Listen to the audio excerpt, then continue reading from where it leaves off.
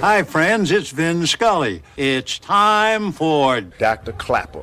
In sports, there's winning and losing and getting injured. That's why there's Dr. Clapper. Dr. Clapper is the former head of orthopedic surgery at Cedars-Sinai. The Weekend Warrior Show with Dr. Clapper, presented by Cedars-Sinai. Hey, Dr. Clapper. How are you? Saturday mornings from 7 to 9. Silence is golden when you can't think of a good answer.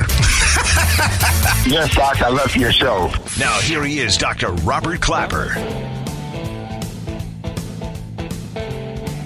Good morning, Los Angeles, and welcome to another edition of the Weekend Warrior Show. I'm your host, Dr. Robert Clapper. I'm an orthopedic surgeon at Cedars-Sinai, 32 years. What a busy week I had in the operating room this week. It was just so much fun. Yesterday, as they say in baseball, you hit for the cycle. When you hit a single, a double, a triple, and a home run. Well, yesterday, I did hip surgery, knee surgery, and shoulder surgery. I was all over the body, and it was fantastic. Dr. Clapper. And today is my 64th birthday. Hell yeah. That's right, July 24th. Lillian and Abraham Clapper had a boy, which was quite important to them, I guess, because they previously had a son who passed away at 10 months. So I was, I guess, the penalty shot. And I grew up knowing that, which was good and bad, I guess, but it gave me a zest for life because I know I came very close to actually not being here. But on the other hand, I think I had to kill somebody to be born. Not really. It's a true joy, though. 10 and a half years, getting up every Saturday morning after a big day at work, to be with you and to meet all of you, it's a true honor. And to be here with Steve Paulette these 10 and a half years has just been awesome. We have a really special show coming up for you because it's all about children, teaching them, motivating them, talking to them. My guest at 8:15 is Paul Karafotis, who's a actor in Hollywood for 40 years. But the reason he's coming on is he now writes children's books. He writes children's songs and sings them, and it's awesome. And it made me think all week. What a concept. Is there a right way, a wrong way? How do you communicate to kids? Do you remember your teachers? Did they motivate you? Did they scare you? Did they crush you? I've had it all. My calculus teacher in high school desperately wanted to go to Columbia for college, and he was rejected. When he learned that I was accepted to Columbia and I was going to go there for college, that was it. This guy hated my guts. What do you want from me? You didn't get in. It was terrible.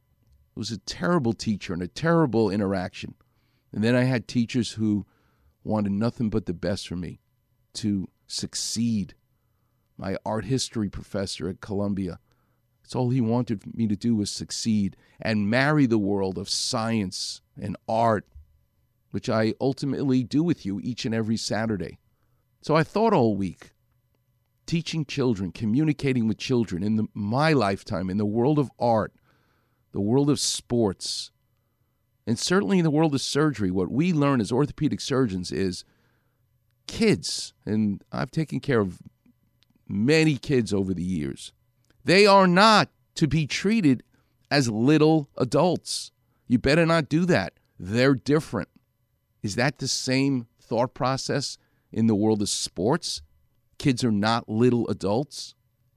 In the world of art, when you talk to kids, whether you're Walt Disney or, as we're going to talk about today, Jim Henson, who created the Muppets, and for 10 years did puppets for adults.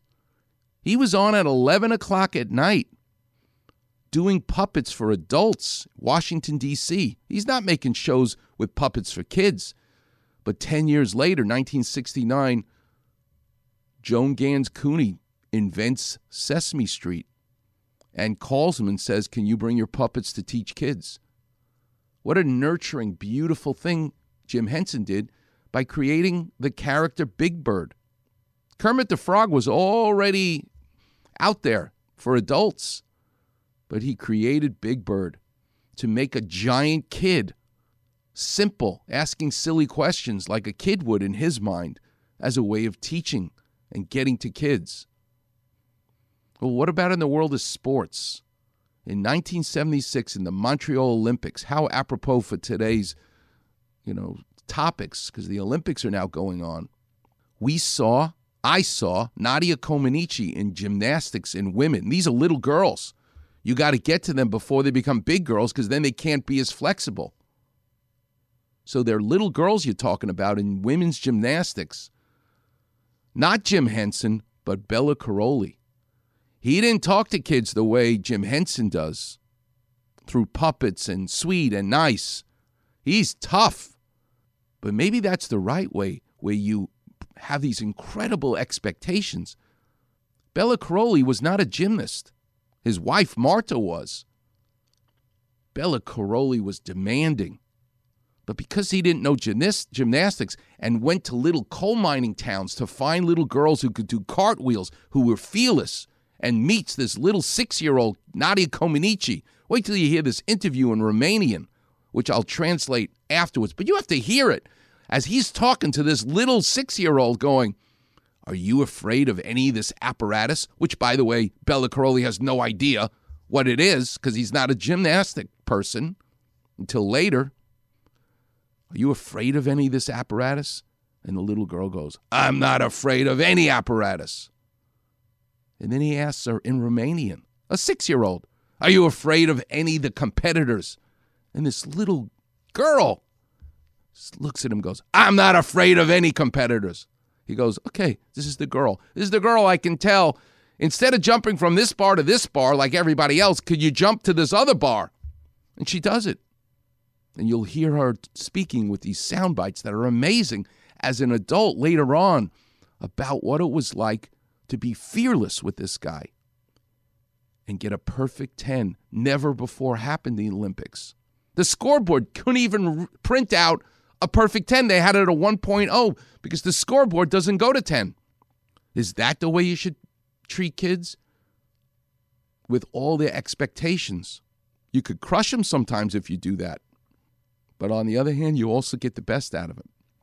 It's a fascinating subject of how to teach and communicate to children. And that is today's topic